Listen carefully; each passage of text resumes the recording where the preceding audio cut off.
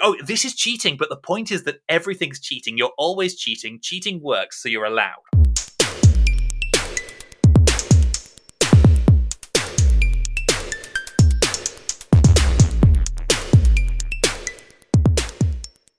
Gatsby is the fastest front end for the headless web.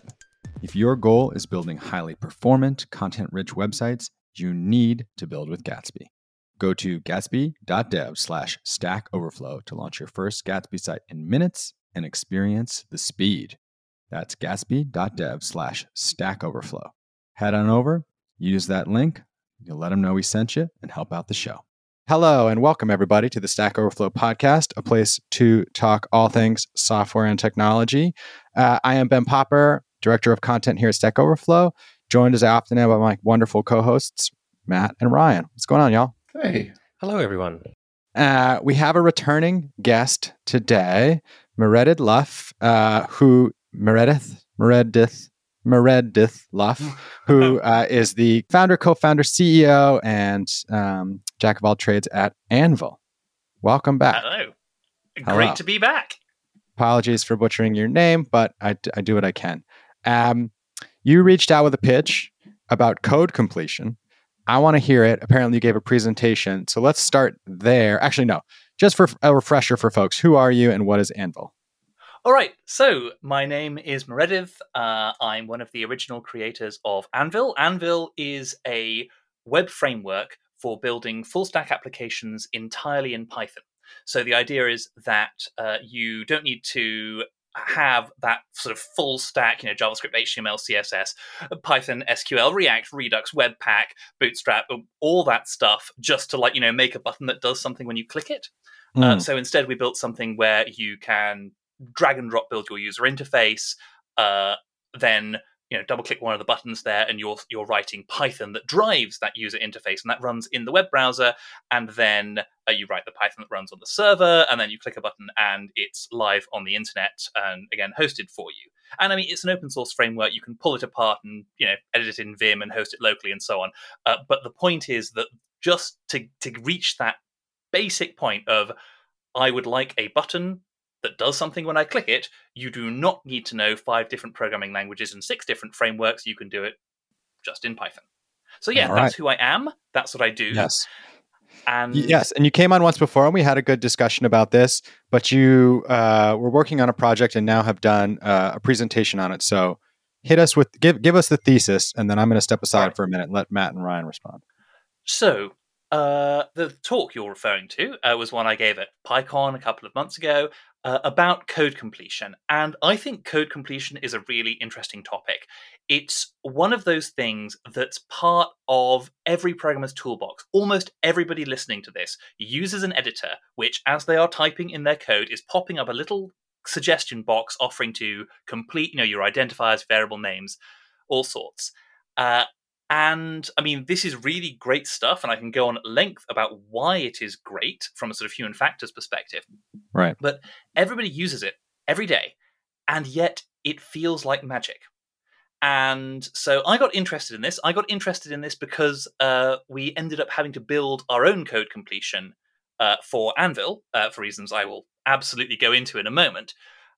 Which meant that I actually had to crack open the magic box and find out how it works. And it is this marvelous combination of something that feels like magic when you're using it, is actually incredibly simple, and is really satisfying because learning how it works teaches you so much more about how your program is running in the first place. I watched your talk yesterday going over kind of like your story, how you got to code completion and everything else. And I was kind of blown away by the fact that I've been using these tools for the last however many years and completely taking for granted and just not wanting to peek behind the curtain because I was like, that's going to be far too complicated. All I know is that it works. I'm not going to touch it. I'm going to let the little magical elves run around, do their thing in the background, and then I'm just out of sight, out of mind. But the way that you explained it was very accessible, I think, for people to kind of understand, this is actually not as complex, at least initially, as a lot of people would think it is. Yeah, so I mean, it was a talk stunt. At the talk, I'm not going to try and do it here, but I actually built a code completer live on stage in about 5 minutes just to show how simple it was. Because the fundamental principles are simple. And this is one of the things I really like about working with computers. So my undergraduate degree was in biology. And when you're working in biology, 90% of what happens is the magic gremlins, and you just don't know exactly what's happening. Maybe someone has an idea of what gene's involved, maybe someone doesn't. It just happens, and you have to sort of keep your focus tight if you want to make any progress at all. But with computers, it's fundamentally all a knowable system. And so whenever you see a little box with the magic elves in, it's worth thinking about cracking it open, because sometimes the answer inside is delightful. So yeah, I'm curious, more about the answer, because I would see something like that and think of, this is sort of the same as a search box that does autocomplete. Uh-huh. And it really isn't. It really isn't. And that's, I think that's fascinating. Yeah. So why isn't it like that search box? All right. So let's actually crack in. So the job of a code completer, autocompleter, some people use the terms interchangeably, is you've got some text box open with a program half written in it, and you've got a cursor in it at some point, and the editor, to pop up that little box, needs to know sort of what are the valid moves you might make next. What are things that you might want to type where the cursor is? And if you are doing, say, autocomplete in a search box, that's relatively straightforward, because you probably have the set of things you might want to type is fairly bounded. If you're not Google. Even if you are Google, you can sort of take a statistical sampling of what have people typed in, what of those things are the most popular that start with the characters that the user has already typed. That's something you can do in a nice 10 lines of Python. The thing about code completion is that you're not typing the same thing as everybody else, or even as you typed earlier. So the code completer needs to understand what's going on in your program enough to understand that your cursor is at a position where you're going to want to type a local variable, and then it's got to understand what's going on to know what local variables are defined at the point in your file where the cursor is, and offer you those options, which is, kind of daunting if you think about it as, a string with some stuff in it. If you imagine trying to pick that out with string operations, it blows your mind.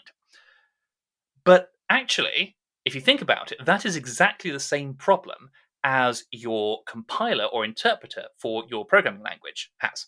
So if you are, let's say you are writing Python, it doesn't really have to be Python. Let's say you're writing Python. You type Python myscript.py to run your program. And what that does is it launches the Python interpreter, and the Python interpreter will read in myscript.py, and it will follow the instructions. It will do what that file says. Now, it doesn't actually scrub through your file sort of character by character, sort of seeking through as it executes, reading each line, because that will be horrendously inefficient. So what it does instead is that it transforms that string, that bunch of characters, into a more useful format. And that process is called parsing. So what it does is that there is a chunk of code called a parser, and you feed it this string of bytes of characters, and it spits out something called an abstract syntax tree, which is a hierarchical tree of objects that represent the code that was ingested.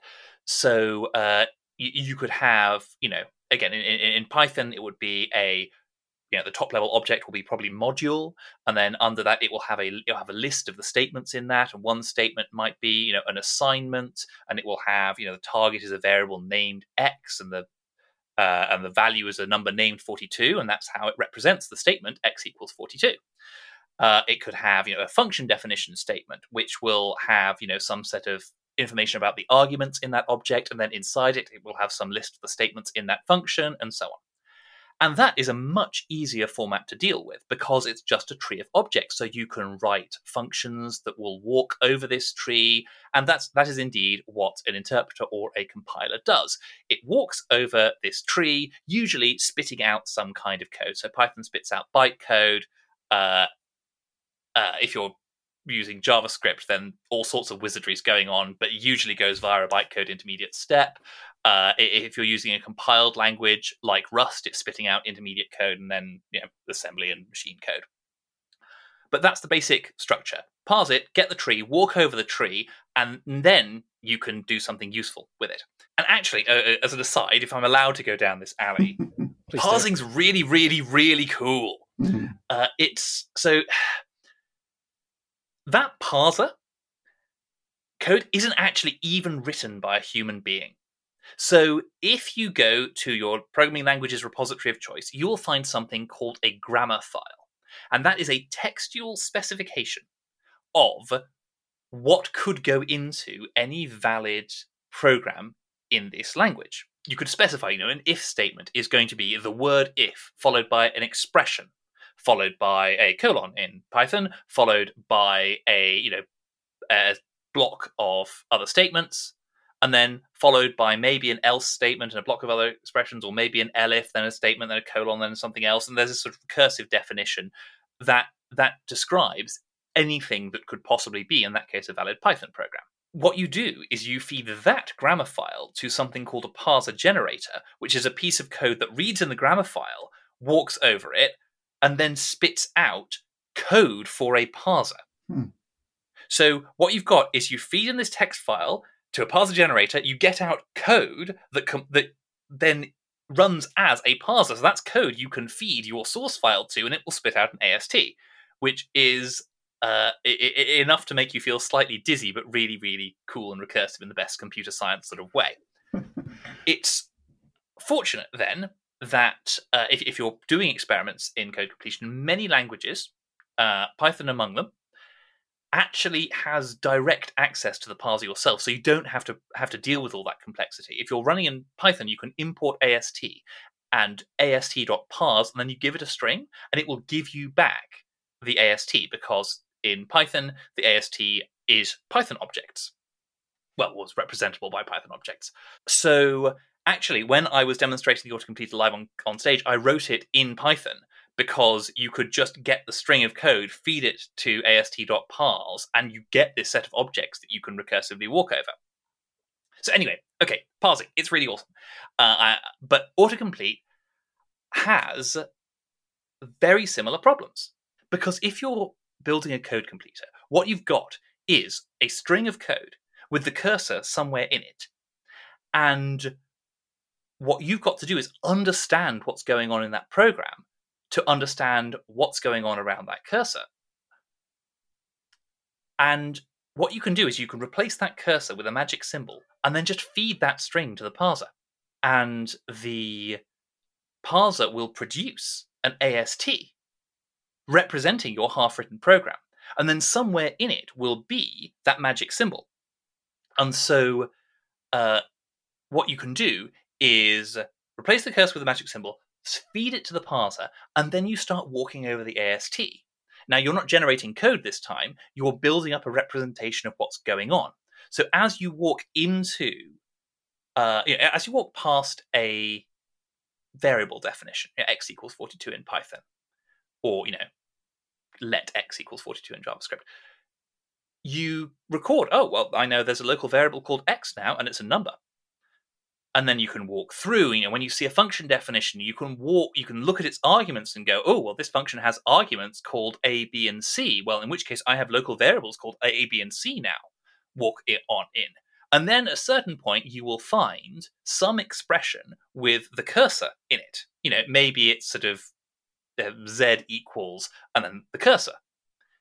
And at that point, you've found the cursor, you know where it is, you know what expression it's in the middle of, you know that it's in the place where you could use a local variable, and you've built up this representation of everything that's currently in scope, which means that you can offer a very sensible set of code completions. And that is the basic principle. You feed your code to a parser, you get a tree, walk over the objects, and when you hit the cursor, you can get a list of sensible completion, because by then you know what's going on. That's fascinating. I think when you started talking about it, I was like, oh, is this interpreting, compiling the program on the fly? It sounds like it almost is. So when it's certainly it's parsing every time. Yes. Yeah.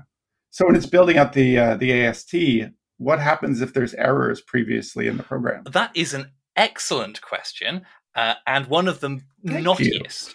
So in in the talk, I dealt with a series actually of escalating. Okay, here's the simple version. Here's the thing I've built in front of you.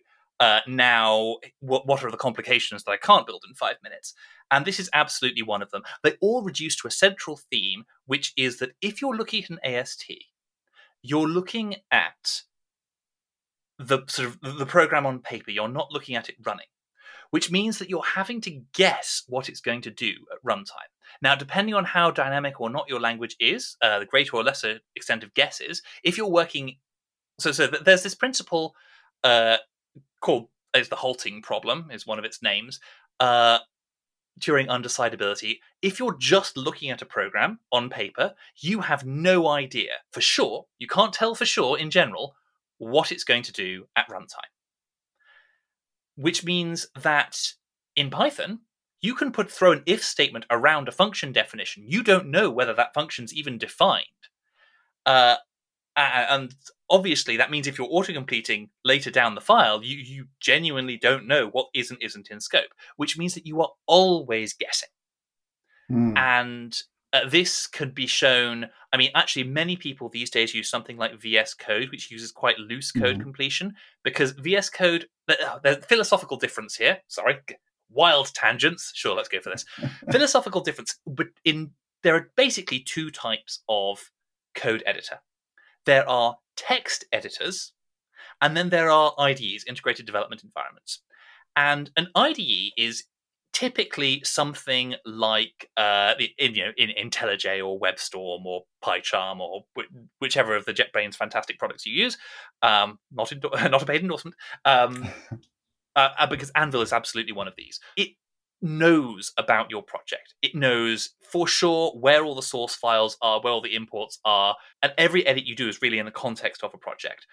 And that means it can be fairly confident about, where your source files are, what possible libraries you might import, what environment it's running in. Something like VS Code is fundamentally a text editor with bits of sort of IDE type functionality, like code completion, bolted onto it. Which means that, if you're editing, if you just open a .py file in code or a .js file, it has no idea what is around it. Like, it can take an educated guess, but at a certain point, you'll see VS Code fall back to auto-completing, well, I don't really know what's going on here, but at least this is a word you typed earlier in the file, and maybe you're typing that word again. Which is, there's a big philosophical difference here. You'll find programmers getting very opinionated about, I want a text editor that's being a text editor and bolting it together with lots of other tools, or I want an IDE that knows everything about my code. I'm an IDE person. I like that, generally speaking, the JetBrains suite is less likely to do that to you, because it can be really quite disconcerting, because it's really how much you trust your autocompleter. Because if your code completer will just fall back to giving you random words you've typed before, then you have to think before hitting the tab key every time.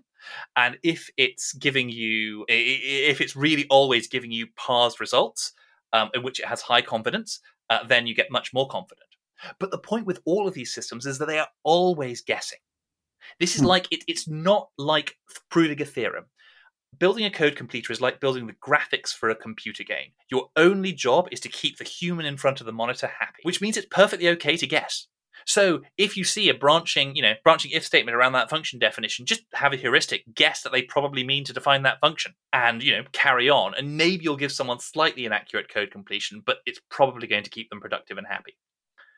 So that's the simple version. That's the ambiguities like that actually are fairly rare in practice. But syntax errors, which is what your original question was about, those happen all the time. Right. Because it's a half-written program. Of course someone's left a syntax error 4 lines up. Right. And if you feed a program with a syntax error into your classic parser, it will go and give you a syntax error. If you ast.parse, it'll raise a syntax error in Python. Similarly, again, choose your parser of choice. That means it's raised an exception rather than giving you an AST, which means you now have nothing to go on. And there are broadly 2 approaches you can take here. If all you have is that kind of parser, then you can go with the grotty little hacks, and you can go, well, there's a syntax error on line 14. What if I just blanked out line 14 and tried parsing it again? But this is... this is cheating, but the point is that everything's cheating. You're always cheating. Cheating works, so you're allowed. It's better style to do it the other way, but it does, in fact, get you an awfully long way, just from munging the text around. But the really stylish way to do it is to have a parser with error recovery. So this is a parser that can spot that there's a syntax error, that the text it's been given does not conform to the grammar definition it's been given. And instead of giving up and throwing an exception, it will give you an AST, but it will have like an error node in it. So, I've got a function definition and then, 2 valid lines and 1 line with a syntax error and then another line afterwards. And it should give you an AST that has all those other statements in, but then just like an error marker instead of the assignment statement or whatever was supposed to be on line 14. And what that means is you can walk over it, and sure, again, you're getting an approximate partial read on the code, but at least you're getting some decent autocomplete.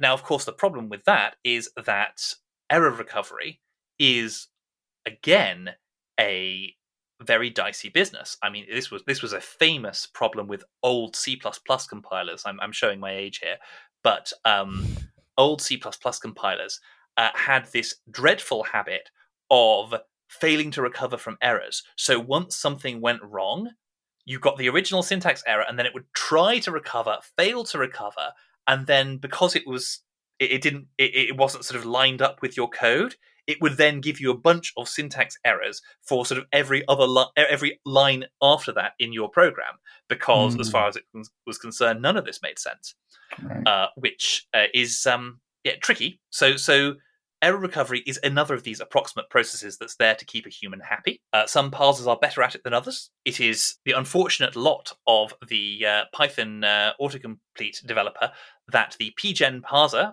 used in Python is spectacularly bad at error recovery because of the particular way that parser is constructed. So actually, I'm afraid to admit it on a podcast, but here I am doing it.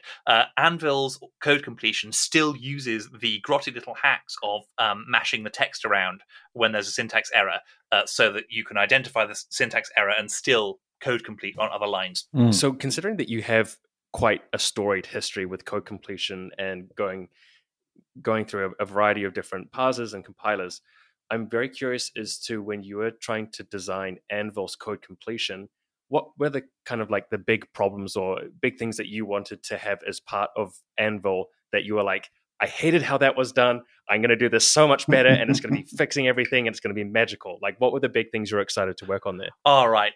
So I think we have to acknowledge here that there are really, really good code completers out there in the wild. There are ones built into commercial products, like the JetBeans suite. Great fan. Sorry, JetBrains. Yeah, JetBrains just produce quality stuff. The JetBrains suites are pretty excellent. There's a bunch of open source ones as well. So Microsoft open sourced a bunch that are used in the language servers for VS Code. There's also, if you're a Python person, then there's a package called Jedi, which is a Python code completer. And these things are in fact great. And I don't have huge problems with any of them, really. The big problem is that it is really twofold. One is that Anvil is a full stack development environment, which means that when you're typing your code, the environment is aware of, what schema you've had for the built-in database, what tables you have, what columns are in it, what components you've dragged and dropped onto your screen, what functions are available on the server code. So this is a classic example of things that are wrong with modern autocompletion. Not so much with modern autocompleters, but the way that we build code today. When we're building for the web, you're writing two programs. You write a JavaScript program in the web browser and a Python whatever program on the server, and they have to talk to each other over REST. And that means neither of them really knows what's going on inside the other one, which means that by the time you've got a record out of the database and served it over a REST endpoint, and then you've ingested it into your JavaScript, you have no idea, or at least rather you're the editor that you're using to edit your JavaScript has no idea what the server is about to serve it up on that HTTP endpoint. And so code completing that's really difficult. And there is some progress with this with OpenAPI, but the tooling is clunky as heck still. So a big thing we wanted to do with Anvil is that the environment knows about your server code as well as your client code, which means that when you make a server call, it can code complete. Hey, these are the functions you might want to call on the server. These are the arguments they take. This is what this thing returns. So I will give you sensible autocomplete on its if you use its return value. And we could have taken an off-the-shelf completer like Jedi and mashed a bunch of those features into it. But the other really killer problem is that these off-the-shelf code completers, that they're expecting to be used in a classic local IDE, which means they're expecting files. And Anvil, the online editor, well, it's an online editor. So when you hit the tab key, when a programmer is typing, there is just not a lot of time between keystrokes. We move fast. You do not have 300 milliseconds to send the current state of your code to the server, run it through something like Jedi, get the results back. There are a couple of online code Scratch environments that try to use this auto-completion system, and it's almost unusable because it's so far behind where you're typing. So we knew we couldn't do that. Which meant that we basically had to have one in the browser. And so we chose to roll our own.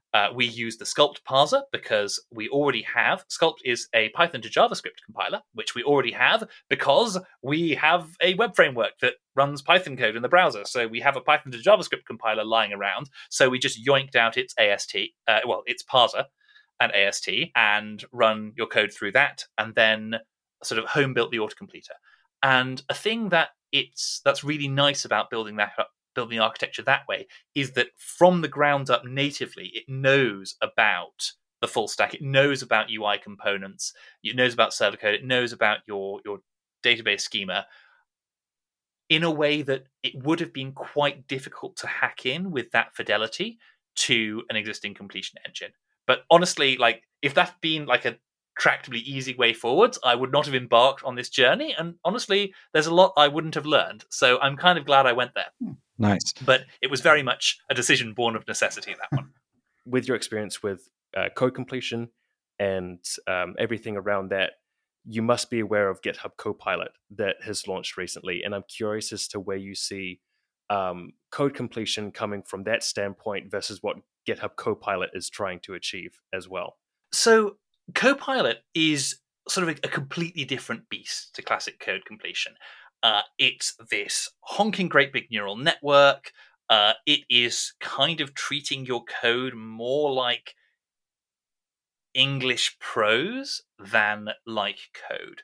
And this has some advantages in that, it displays an astonishing amount of what looks like semantic understanding of what you're doing, and the ability to sort of help you with that creative step of what you're writing next. But equally, as a result of that, it's sort of firmly into that simulating creativity space. It's not about what are my valid moves next. It's about make something up for me next. It's the difference between what chess moves are available next on this board and what's the next sentence of this poem. It's an incredible achievement. I don't think we'll ever replace traditional parsing-based code completion, because when you're using Copilot, you're okay hitting the tab key, waiting a couple of seconds and reading what it produces and seeing if it's a good idea. When you're using code completion, it's kind of burrowed into your brainstem. I said, you don't have more than a couple of milliseconds, because that's the sort of the length of the feedback loop you're using with your code completer. You just want to type, x.I tab, and it will type x.initialize for you. Copilot's not going to give you that. It's giving you something different, and I am looking forward to a world in which we all get to use both. All right, everybody, it is that time of the show. We're going to shout out the winner of a Lifeboat badge who came onto Stack Overflow and helped save some knowledge from the dustbin of history, share some answers with the community. Best performance for string to Boolean conversion, awarded yesterday to Tomas Nurkwitz. Thank you so much, Tomas, for coming on and answering this question. You've helped a lot of folks in the community. And if you're curious, we'll have this one in the show notes. All right, everybody, I am Ben Popper, Director of Content here at Stack Overflow. You can always find me on Twitter at Ben Popper. Email us with questions or suggestions, podcast at Stack Overflow. And if you enjoyed the conversation, leave us a rating and review on your podcast platform of choice. I'm Ryan Donovan. I edit the blog here at Stack Overflow. You can find me on Twitter at rthordonovan. And if you have a great idea for a blog post, email me at pitches@stackoverflow.com. I'm Matt Kinander. I'm a developer advocate here at Stack Overflow. You can find me online in most of the places at Matt Kander, MattKander. And I am Meredith Luff. I'm founder and CEO at Anvil. You can find Anvil at anvil.works. I am at Meredith, that's MEREDYDD, on Twitter, although I try to post as little as I can get away with, and Meredith at anvil.works. It's been great being here. Thank you so much for having me. Yeah, thanks for coming back on. We appreciate it. All right, everybody. Thanks for listening, and we'll talk to you soon.